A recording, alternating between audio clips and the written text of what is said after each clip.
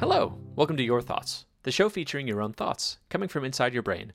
I'm your host, Christian Jenko. Today's prompt comes from Celeste, who is not a listener.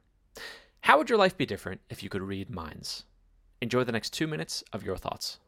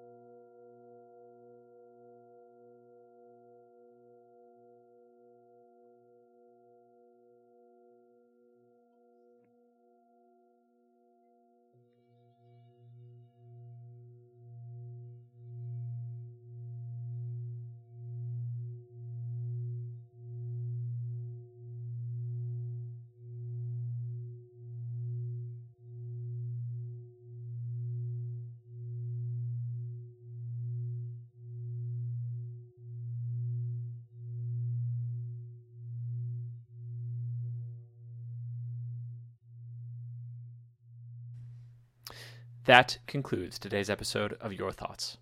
Today's episode is sponsored by the NSA. The NSA. We know. To share what you thought on today's episode, or to send in a suggested prompt, visit our website at yourthoughts.fm. Please subscribe to the show on Apple Podcasts, Spotify, Overcast, or wherever you listen. Thank you for joining us today on Your Thoughts.